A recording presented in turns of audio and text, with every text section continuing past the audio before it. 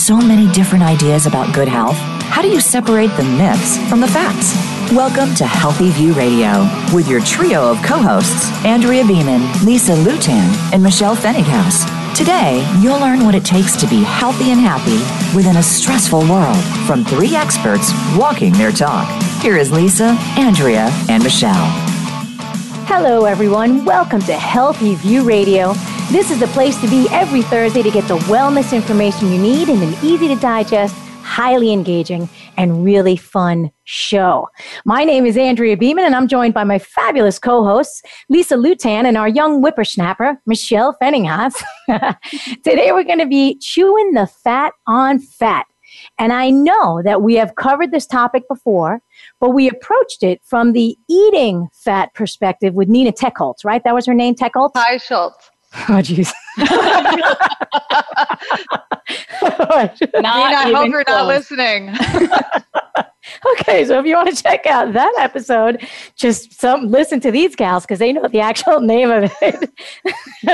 But I believe that today we are talking about our own fat, like our body fat. And this can be a touchy subject for lots of folks. And I remember that when we first started this show many moons ago, I described my former dieting self as a fatty. You know, fatty, F-A-T-T-I-E. And a listener wrote in to say that she was so offended by my use of the F word. And, and I understand that. So how about you two gals? Do you find that fat and talk of fat is a sensitive subject for many folks? Oh, it's shameful. Downright shameful that we should have fat on our bodies. My goodness, let's not talk about that at all. We better change the episode of this. Yeah, it's just a loaded topic. I mean, you can't have a topic about fat without bringing up a lot of things for most women, not every woman, but I would say it is definitely you tread lightly when having a discussion around it.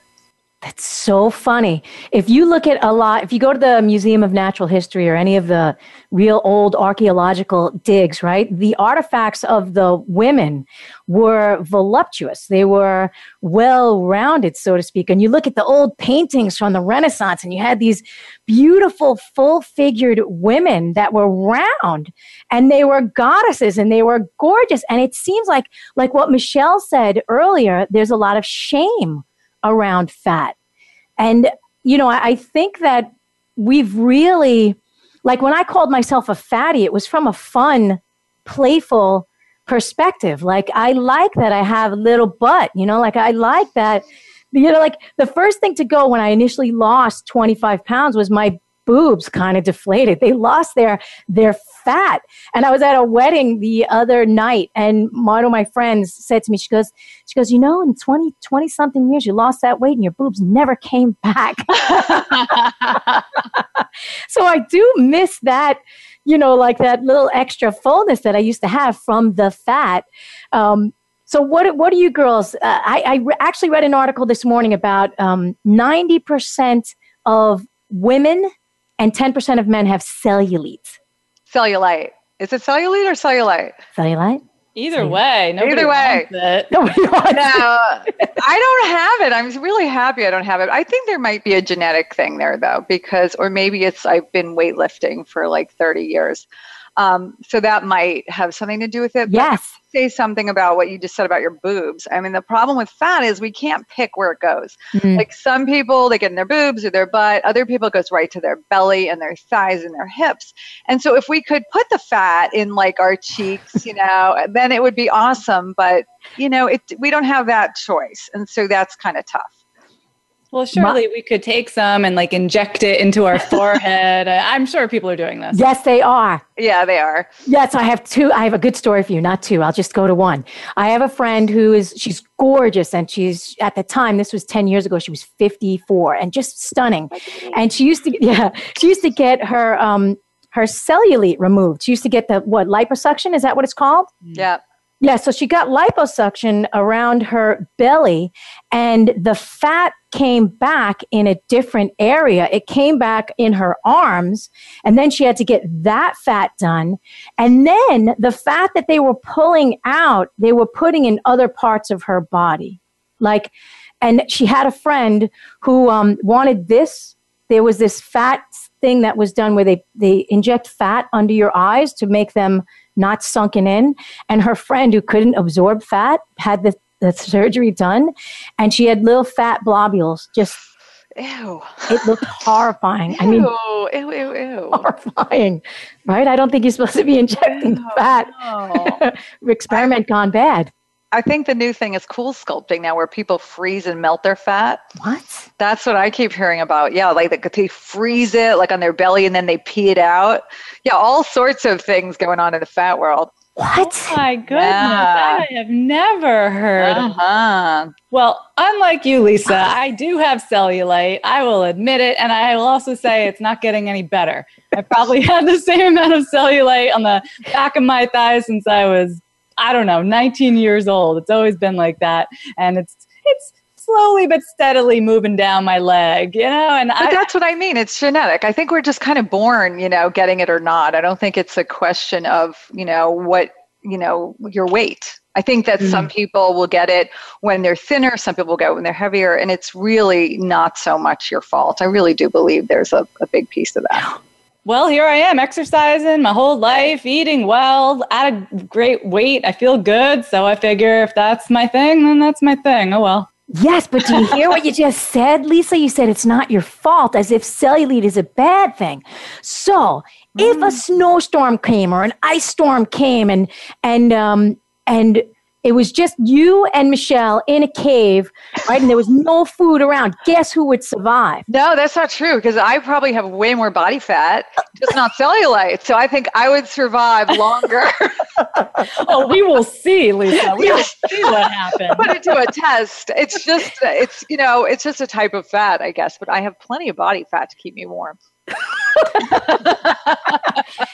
Well, the big thing that we know we want to avoid, or the most problematic fat, is more of the visceral fat that's happening around our organs. And that's different than the cellulite, and that's different from the fat, under here or anywhere else on our body. So I think one thing we'll be talking about today is that the difference of where fat is on your body and which kind matters most.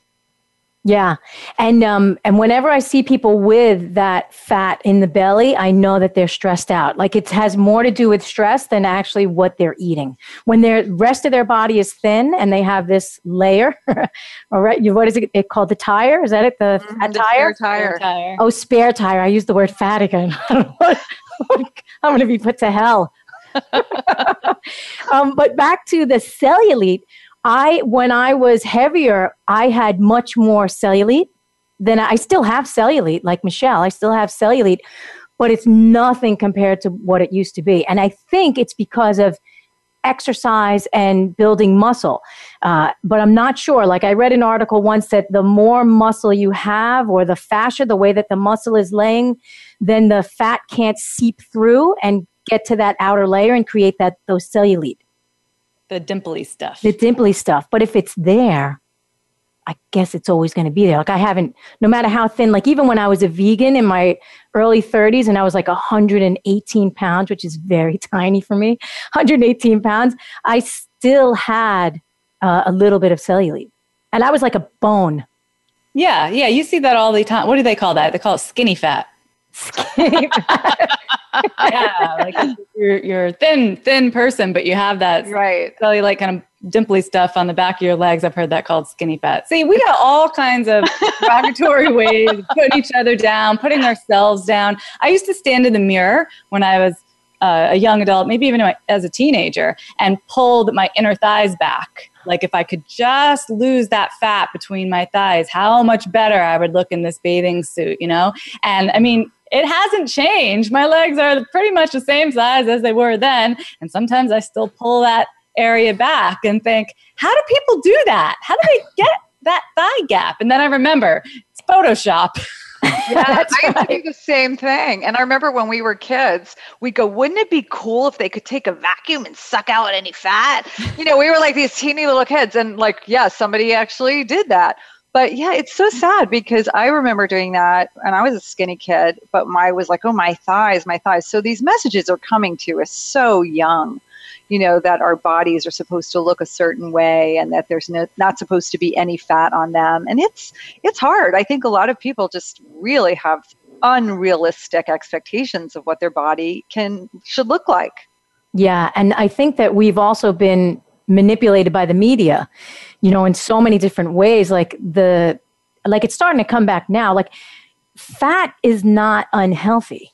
It's just been thought of as unhealthy. It depends on the fat, like Michelle was talking about. But, I know lots of heavier people that are very, very healthy, strong, zaftig, full-bodied, right? Michelle, you were going to say something. Oh, I totally forgot what I was going to say.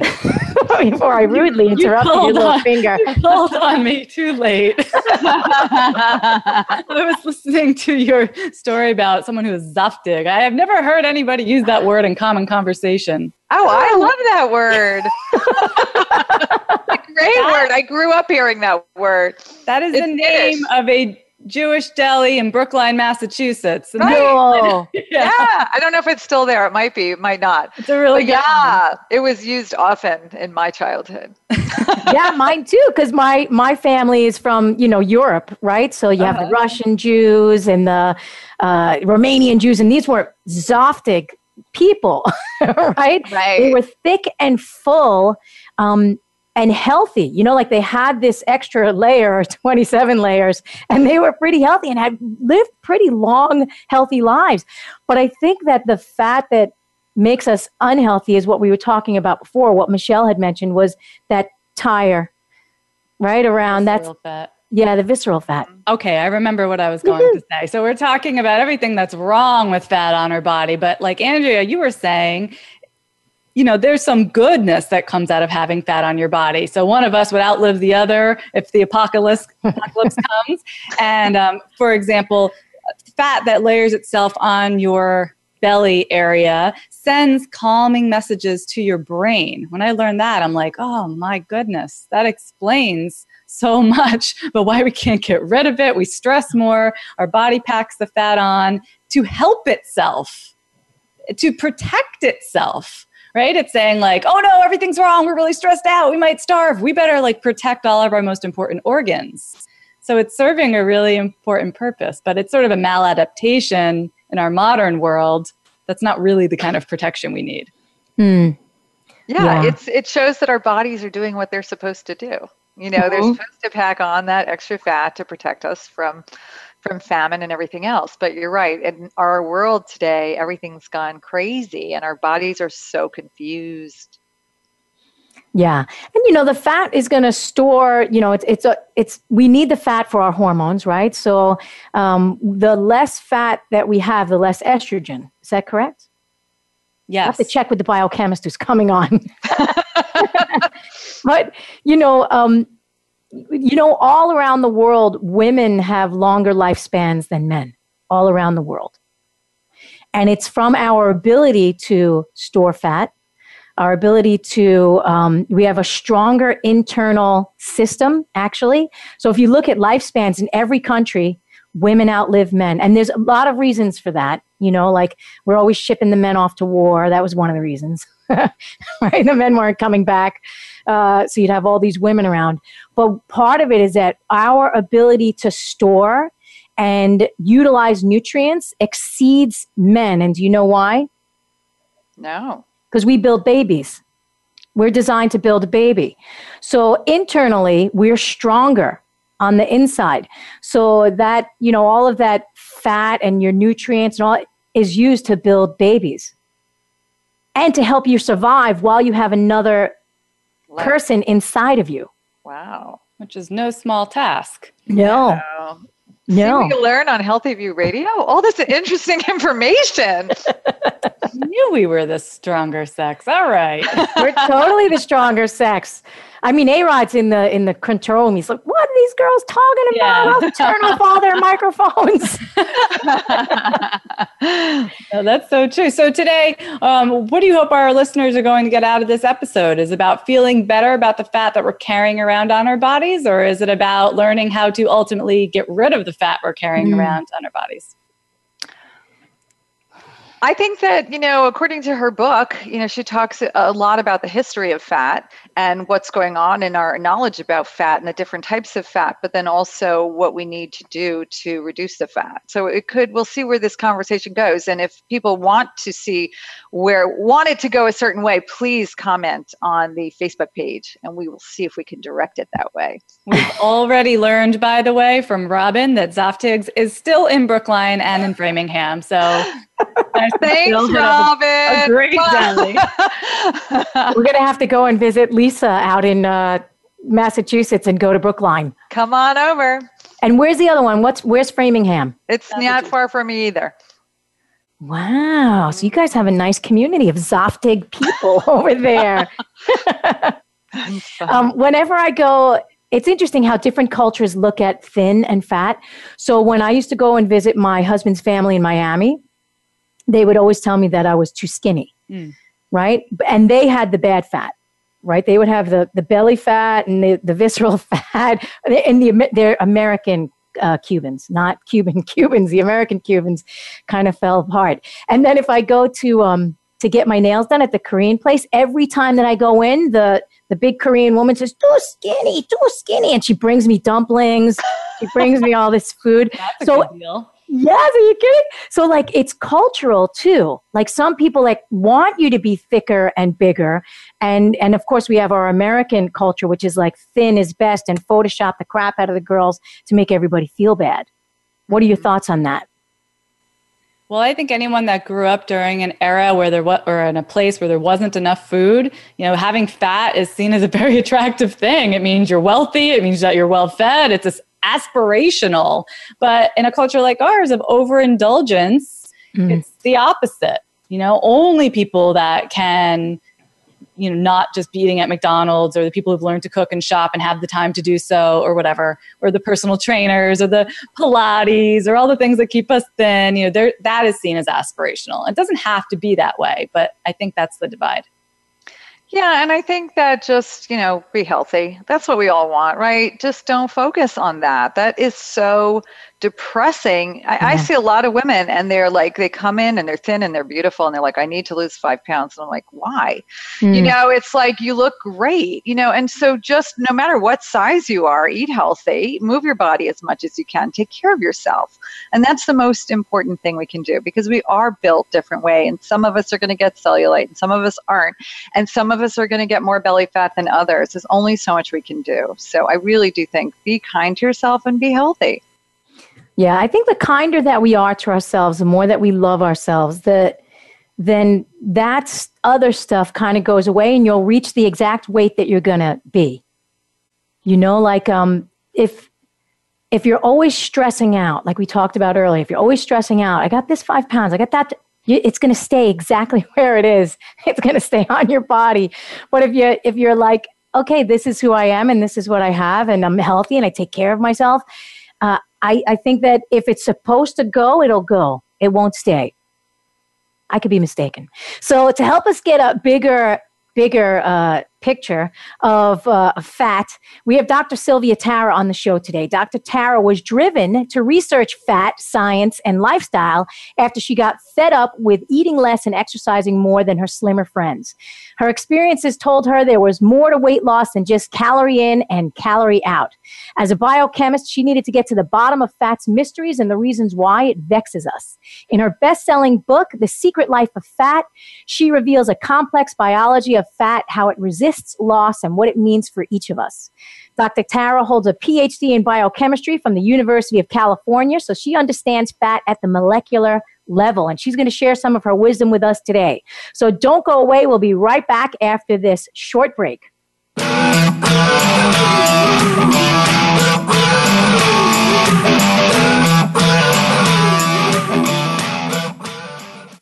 Follow us on Twitter at VoiceAmericaTRN. Get the lowdown on guests, new shows, and your favorites. That's VoiceAmericaTRN.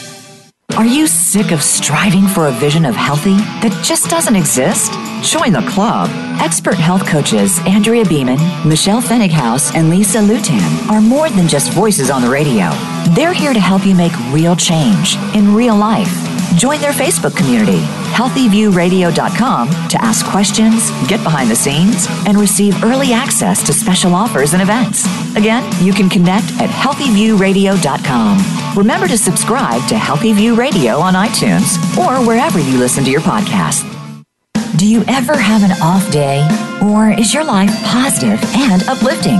Making Life Brighter is a forum for positive, inspired, and contemplative thought, showcasing experts in their fields, including authors, musicians, and artists. Your host, Winifred Adams, will bring to life topics to stimulate and make your life brighter. We want to hear from you. Be sure to tune in Thursdays at 10 a.m. Pacific Time, 1 p.m. Eastern Time on the Voice America Health and Wellness Channel. Tune in to the Voice America Variety channel on the Voice America Talk Radio Network. Voice America Variety broadcasts a diverse array of topics, reaching a global community. Our experts come from all walks of life, and the topics they discuss are everything from current events, arts and entertainment, leadership, parenting, relationships, self-improvement, career advice, and a variety of other topics. Check us out today. You're sure to find something of interest. Voice America Variety. Talk on today's hot topics. Find out what's happening on the Voice America Talk Radio Network by keeping up with us on Twitter. You can find us at Voice America TRN.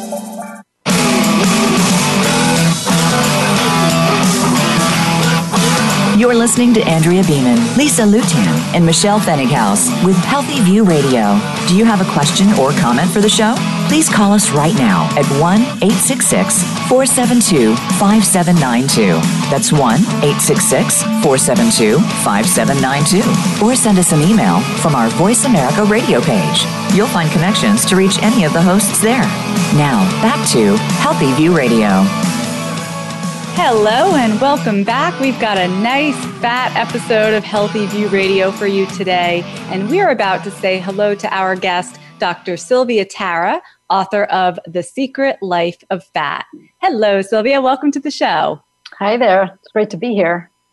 Oh, we're so happy that you can join us. We're getting lots of questions for you over here on our Facebook feed, so hopefully we'll be able to get to tons of those. But before we do anything, we'd like our listeners to get to know you a little bit better. So can you tell us, what did you have for breakfast today? I had some ground beef and half a piece of whole wheat bread. Wow, that's an interesting breakfast. Yeah, we haven't heard that one yet. That's actually super cool. I like to eat with a little bit of what was left over from the night before. It's just fast and easy. Yeah, no kidding. We like fast and easy. Now, what is one thing that you do every day that has the greatest positive impact on your life? I try to exercise every day, and that has positive impact for so many reasons, for mental health, for physical health, and just to stay disciplined and keep at it. I do at least half an hour on an elliptical machine. And if I have time, I add in some strength building exercise. All right. I'm right there with you. Exercise every day. Keeps me going. Now, take us to the other side of your personality. Can we hear, what is your biggest guilty pleasure? Sugar. I have not given up sugar, and I actually don't want to. So I have a little bit of a sweet thing every day. In fact, and I write about this in my book, it actually helps me stay really satiated. The key is you just don't overdo it. Just have a few bites, wait a while, and amazingly, I feel full. I feel satiated for about 5 hours afterward. And that doesn't happen if I don't have that. So I use dessert really strategically. That's interesting. So are we talking about popping a sugar cube, or are you doing some sort of maple syrup? What form of sugar?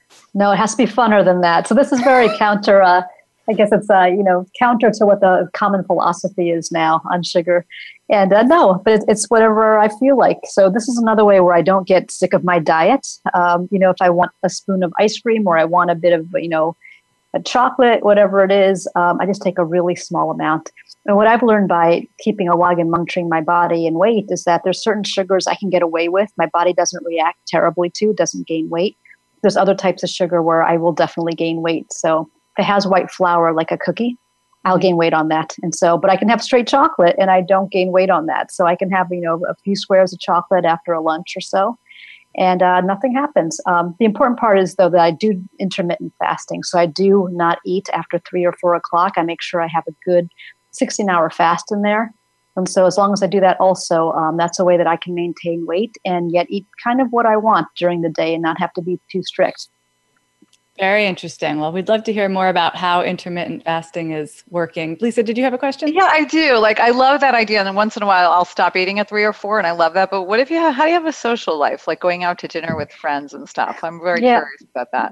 I eat on those occasions. I'll eat dinner. I won't have a big dinner, but I'll have a little bit. But no, real life has to happen. And there's different ways to do intermittent fasting. Some people I know, they don't eat during the day. So they'll skip their breakfast, lunch, and they'll just eat dinner. And I know people who have success on that. For me, when I'm working, I can't be hungry. I can't be wondering about food. I have to have my lunch. And so I just make sure to have something small at 3 o'clock and I'll skip. But certainly if there's a birthday celebration or we're going out, I'll have a little bit of dinner on those days. The key is to get right back to your regular routine the very next day. Don't go down the slippery slope. Well, I had dinner yesterday. I kind of broke my diet. I might as well break it today too. Just get right back on. And that'll be the key to keeping your weight manageable. All right. So we are here to talk about The Secret Life of Fat. I love the name of your book, by the way. And I think most people think of fat on their body as sort of this gummy, useless, and offensive substance that's making their legs jiggle.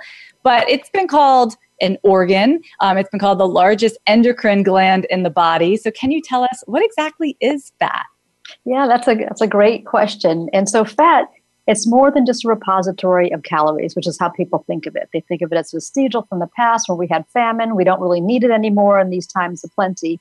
But in truth, fat is doing a lot more than just storing calories. It is an endocrine organ. It produces estrogen. Women rely on their fat for estrogen as their ovaries stop producing it around menopause. It becomes very critical, and it's a hypothesis that's a reason why middle-aged women have trouble losing fat. It's because your body actually needs it. It produces leptin, adiponectin, all these hormones that actually keep our bodies really healthy. So it's critical. A way to think about it, it's like skin. So just a piece of skin is a skin tissue, right? But skin in its totality around our body is an organ, and fat is the same way. If you just excise a piece of fat out, it's just a piece of fat tissue. But in its totality, it is functioning like an organ and releasing key hormones into our body. So we have to actually keep our fat healthy. We have to protect it, just like we have campaigns around our colons, our lungs, our brains. Well, your fat's another organ and actually needs to be maintained and kept healthy. That's a fascinating concept. Protect your fat. Oh, yes. We definitely need to talk more about that. What would be one thing that most people are doing that is harming their fat, and how should we be protecting it? Yeah, there's a bunch of things. So I'm not promoting obesity. I'll be clear about that. When you have excess amounts of fat, particularly visceral fat, which you talked about earlier, that is unhealthy, right? So you want to have a healthy level of fat, and you want to keep that fat healthy. One thing we do that's bad is yo-yo dieting, right? So when we lose, we gain, we're constantly on this. You're confusing your fat. It thinks it's in a state of, you're trying to get rid of it, so it tries to protect itself. And then, you're trying to put weight back. Then when you go back and you start eating again too, then it's confused about, well, I thought we were going to be at this new lower weight. Why are we going to this higher weight? So that's a really unhealthy thing we do to our fat. Exercise actually helps with our fat, helps keep it in the right areas. So one thing is make sure you're not getting a lot of visceral fat. And one quick test you can do to see how much visceral fat you have, and visceral fat is that fat underneath the stomach wall, near the belly, near the internal organs. But if you lie flat on your back and that fat in your belly tends to dissipate and your belly goes flat, it's probably not visceral fat. If that paunch is staying straight out and you still have a big hump on your stomach, then that is probably fat underneath your stomach wall. So part of keeping fat healthy is making sure it's in the right place. You can have fat on your buttocks, your arms, right, your thighs. That's a healthy deposit of fat. If you have it underneath the stomach wall, that visceral fat, that is now linked to diabetes and cardiovascular disease. So I do a bit on healthy but fit but fat, and I talk about sumo wrestlers in this section. And sumo wrestlers are an interesting case because they're clearly obese, but they're metabolically healthy. And that's because they have all that fat you're seeing, it's subcutaneous fat, the fat right underneath the skin that we talked about in the buttocks, legs, arms. Even that belly fat, it's underneath the skin. It's not underneath the stomach wall. So they don't have a lot of diabetes or cardiovascular events. And one reason is because our fat produces a hormone called adiponectin. And adiponectin actually helps guide the fats in our blood to the subcutaneous area and away from visceral fat. Exercise promotes the release of adiponectin from fat. And so sumo wrestlers exercise 7 hours a day. They have plenty of adiponectin. Therefore, they are fit, but fat. Yeah, don't they also, sumo wrestlers, don't they also intermittent fasting in the morning? They don't eat when they're exercising, and then they have, I just read about this like a week ago. They have 20,000 calories a day, 10,000 at lunch and 10,000 at dinner, and then they stop eating. And then they wake up at 4 o'clock in the morning and they exercise all the way until lunchtime. That's right. And they don't eat a lot of processed food. So the calories they're getting they're somewhat healthy. They're just getting a ton of them right at those times. And then they're exercising a ton.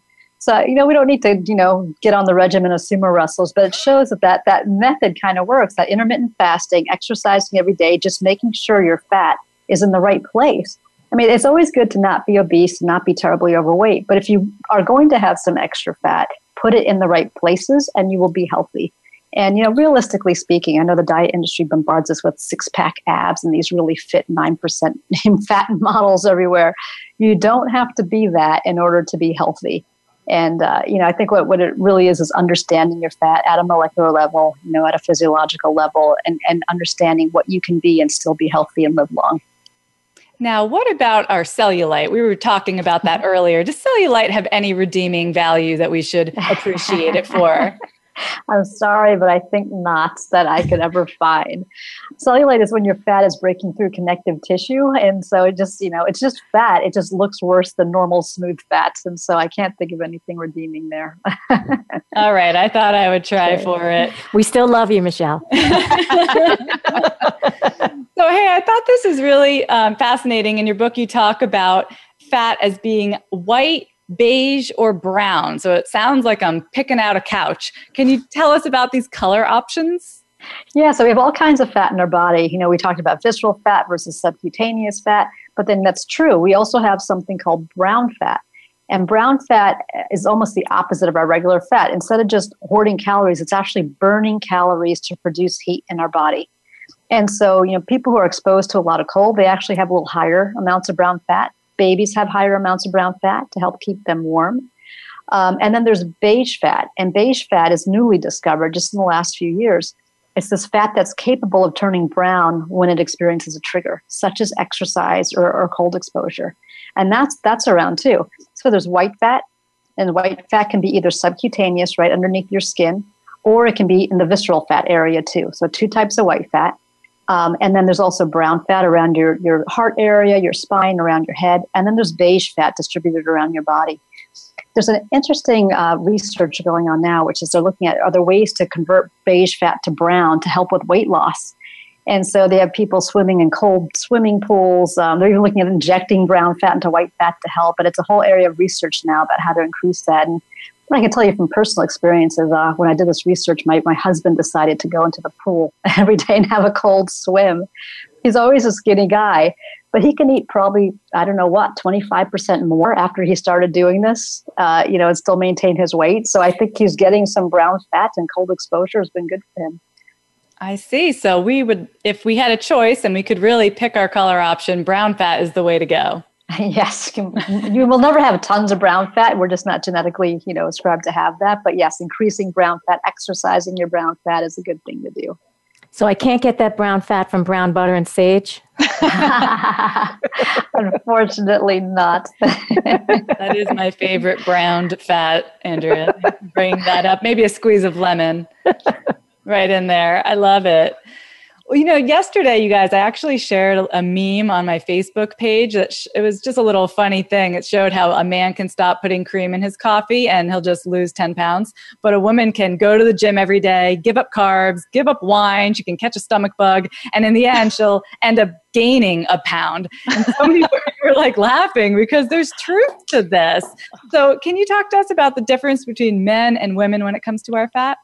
Yeah, for sure. I have a whole chapter on women versus men and fat in The Secret Life of Fat. And I had to do this because as I was saying, I have a husband who can eat anything and stay thin, and it's really frustrating for me because I have exactly this problem. I'll go on a diet and somehow gain a pound somewhere.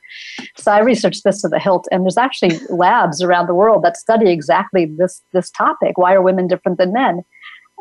Women partition nutrients differently. So it's like a 401k account. Like for every $100 you make, some portion will go into 401k when you have one of these programs. It's the same for women. If we eat 100 calories, we'll put more into our fat, that 401k compared to men, which will only do, we'll do much less. Women store fat at about 2 to 3 times the rate that men do. And we're fatter from the very beginning. There's studies with 5,000 babies, and they look at them. Girl babies are always fatter. They're probably fatter in utero. It's just the way our bodies are designed to have a little bit more fat. What's really interesting is that women utilize their fat more. So like when we're energy depleted, if we do a long exercise bout or, after a fast, women will reach for their fat more and use that as calories, whereas men will reach for glycogen, which is an energy store in muscle. And you think this is great. Well, I should exercise all the time because I'm going to use my fat. Problem is, as soon as you eat, you're back into partitioning more nutrients into fat and storing it at 2 to 3 times the rate as men. So it's harder for women. And our bodies are so designed to keep us heavy that we also have stronger reaction to exercise. So when women exercise, like a good bout of exercise, like a 2-hour bout or so, our ghrelin levels actually are higher. And ghrelin is a hormone from the stomach that actually produces hunger. And levels in women are about 33% higher than they are for men after exercise. And when they experiment and they let people go to a buffet after they eat, women will pile on food because we're starving after we exercise. And that effect will last all day, even after you eat. You'll be hungrier after exercise. So nature really wants women to have more fat, and we're designed to have that, so don't feel badly about that. And the other thing to feel good about is although we have more fat, we tend to have healthier fat than men. Right, so less visceral fat.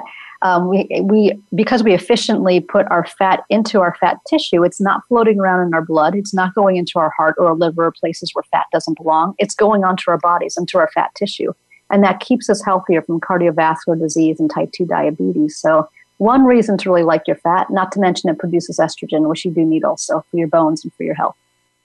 Excellent. Well, listen, we need to take a break, but we'll be back in just a moment with Dr. Sylvia Tara to talk more about the secret life of fat. Hang in there.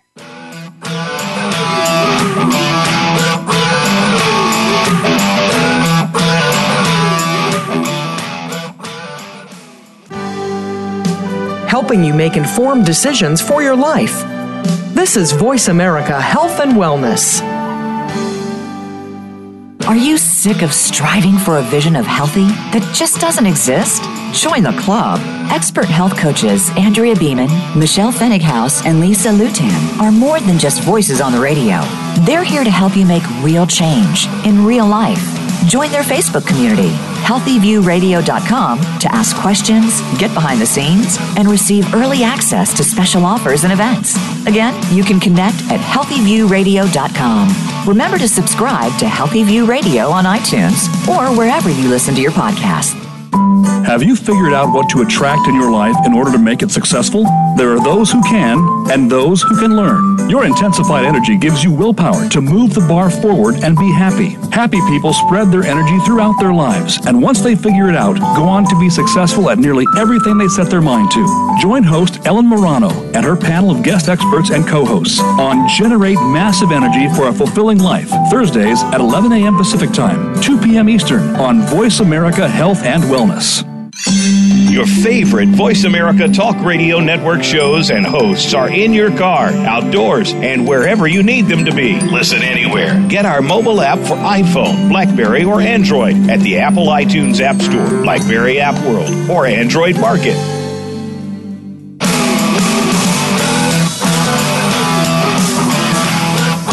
You're listening to Andrea Beeman, Lisa Lutan, and Michelle Fennighaus with Healthy View Radio. Do you have a question or comment for the show?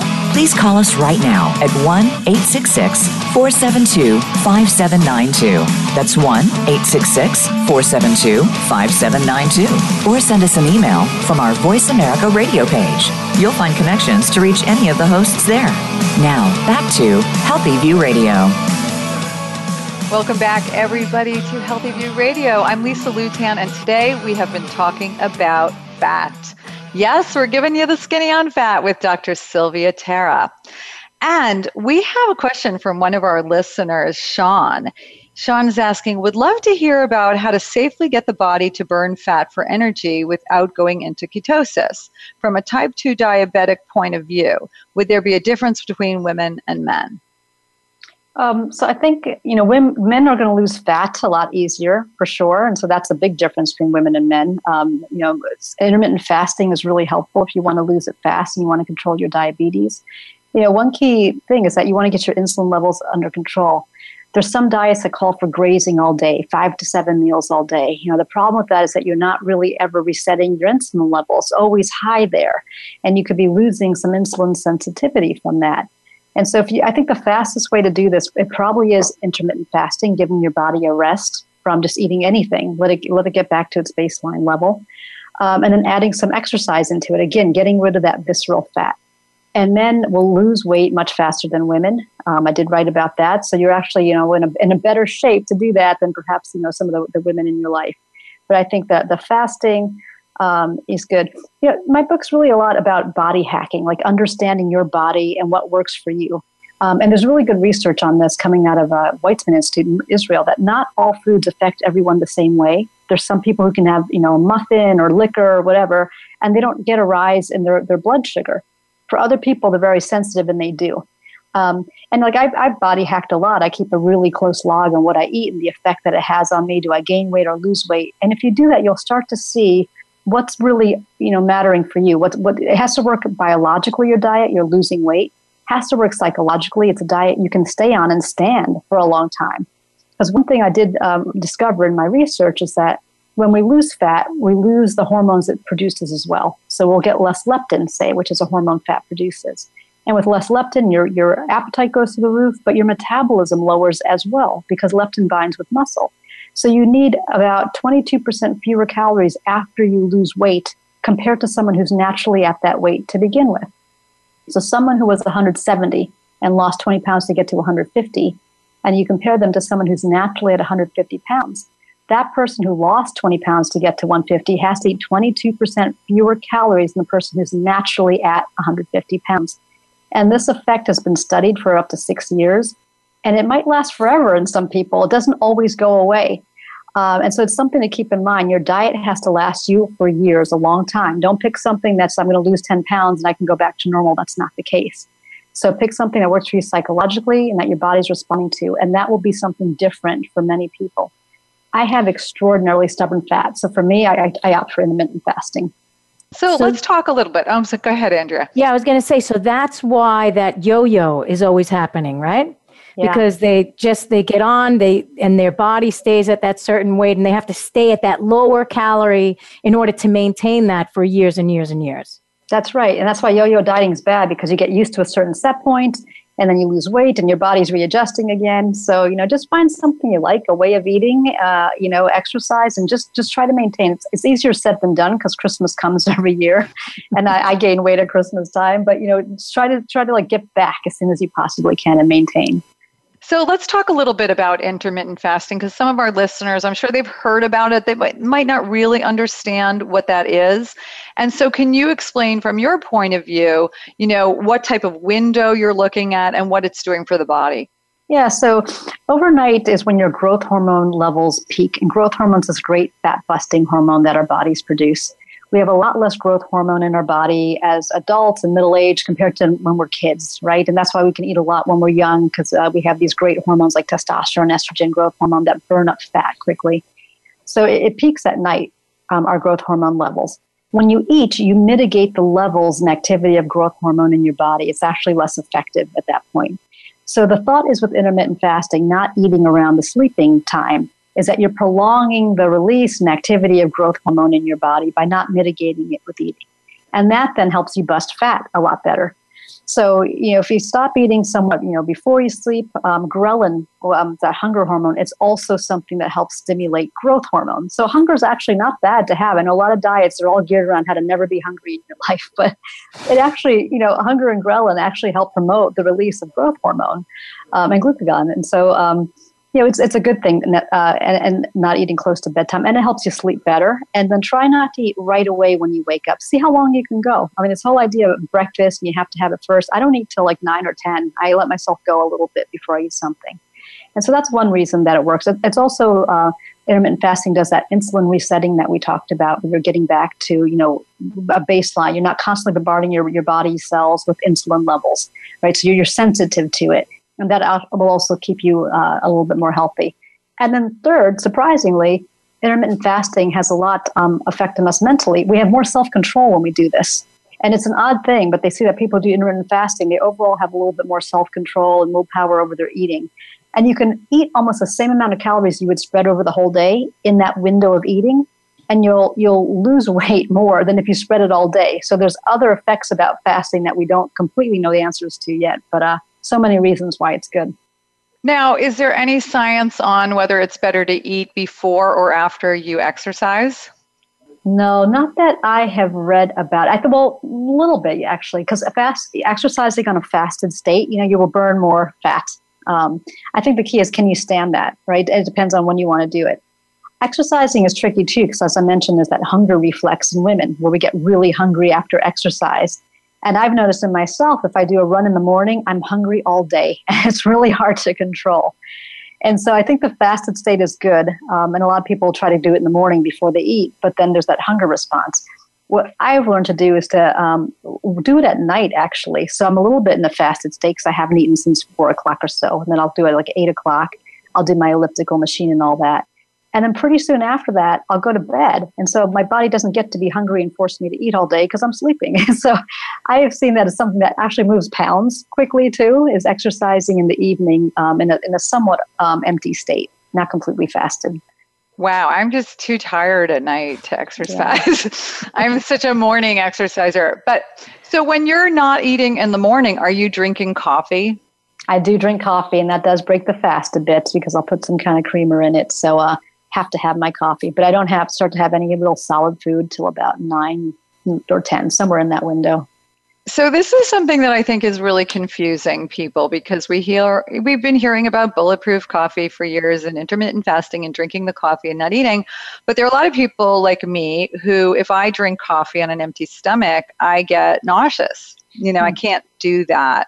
And I think that there's probably other people out there with issues similar. And so what would you recommend to people like that?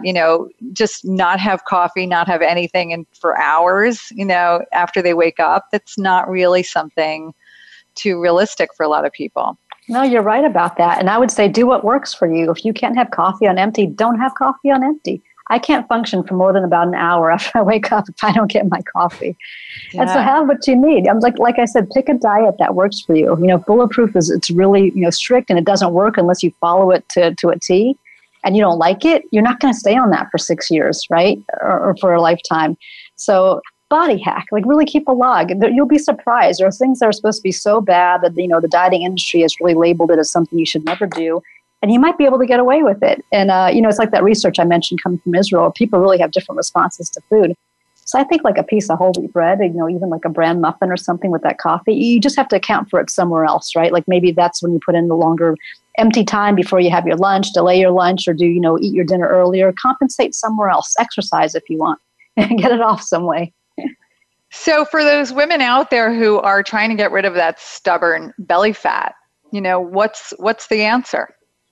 Yeah, and that's the hard one. And this is what prompted me to write this book. I have such stubborn fat. And we didn't get into this yet, but I have a whole section on all the weird ways we get fat. It's not just overeating or lack of exercise. Genetics is a huge component of it. There's certain populations of people who will just gain weight at a faster rate than others. There's even bacteria. There's viruses that cause fat. You can actually, it's contagious. You can catch the ability to gain fat really quickly. Our hormones or age, a number of things will cause it. And so for women, certainly the hormones are part of it. Gender, as I mentioned, is another part of it. One thing to do is just, first of all, stay mentally strong. This is harder for you than it is for other people around you. You're not imagining it, and you're not failing on a diet. First of all, stay mentally strong. This is real. It'll be one of the hardest things you do in your life is losing fat, because our body is so empowered with ways to protect our fat. We talked about leptin. But there's a bunch of other, methods like blood supply and things like that fat uses to stay on you. So it'll be one of the hardest things you do. Ratchet up, start with the basics. There's certain things that cut across all body types that work for everyone. Stay off really heavy desserty food, right? In the beginning. Don't pile those on. Stay off processed foods. Eat healthy. Stop eating sometime earlier in the day. Try 6 o'clock, right? And don't eat after 6 o'clock. If you don't start losing weight, just ratchet back. Go to 5, go to 4. That's what I did, in my own story. I just kept playing with it. So I got the sweet spot of when I was losing weight. Salad is a great thing to have. We have stretch receptors in our stomach. You can fill up on real fibrous food. A lot of it will pass. It gives your microbiome in your stomach, in your gut, a run for the money. Even microbiome is designed to get calories out of food that we can't on our own. Even that has trouble with fibrous foods. A lot of it will pass. So you can fill up on things. And then be strategic. Make sure you're getting the foods you really need to have psychologically. Just be very strategic and limited about how you add those in. But there's a whole part in the book, at the end of The Secret Life of Fat, where I talk about how to start honing it and using all the learnings to design a diet that really can work for you. That's awesome. So Dr. Sylvia, tell everyone where they can find your book and more about you. Yeah, sure. So the book's at Barnes & Noble still. It's on Amazon. So it's pretty easy to get. You can find out more about me on Facebook at Sylvia Tara PhD, on Twitter, but I don't tweet that much. I'm more on Facebook, I'll admit.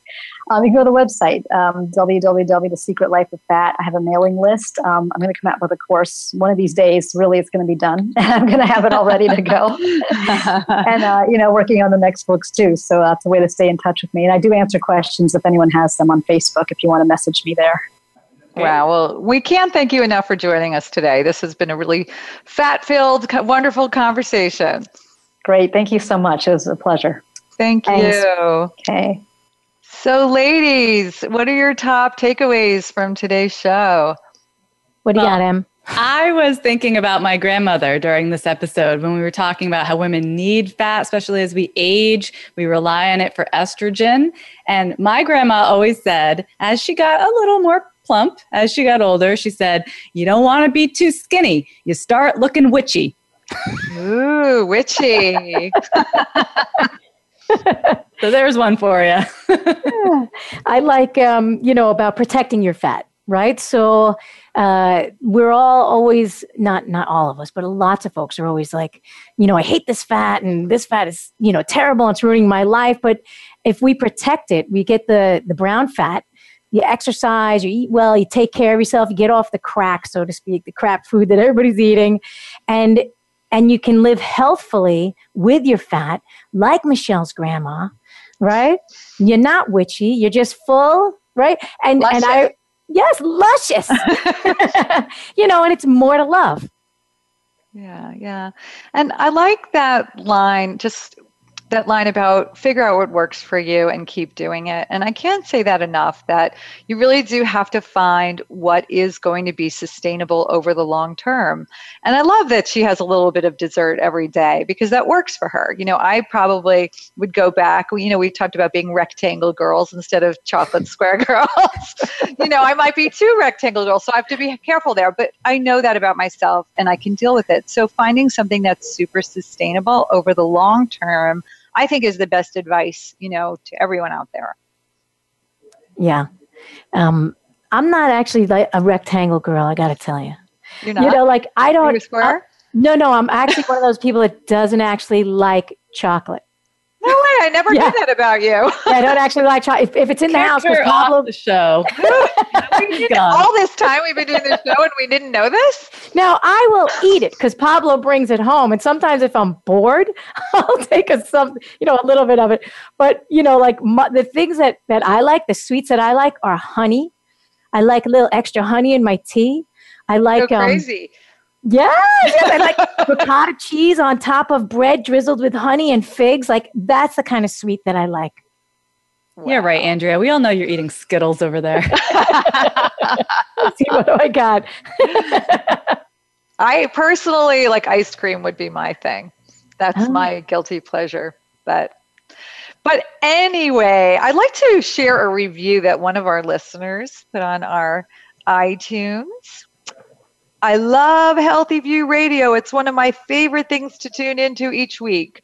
I always leave with awesome information that inspires new ways on how to be the healthiest, happiest version of myself. Who doesn't want that? Isn't that great? Would you guys be so kind as to leave us a review at healthyviewradio.com? We would be really, really appreciative. And especially if it was a 5-star review, we'd be even more. So a big fat review. Yes. And so it's been our pleasure being with you here today. You can check us out on Facebook, on YouTube, and just about everywhere else. And we will see you next week with more great information. Take care. Bye, everybody. Bye.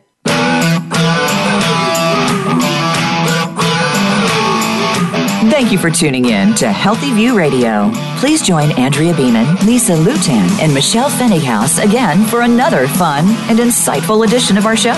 We're live again next Thursday at 9 a.m. Pacific Time and 12 noon Eastern Time on the Voice America Health and Wellness Channel. See you soon.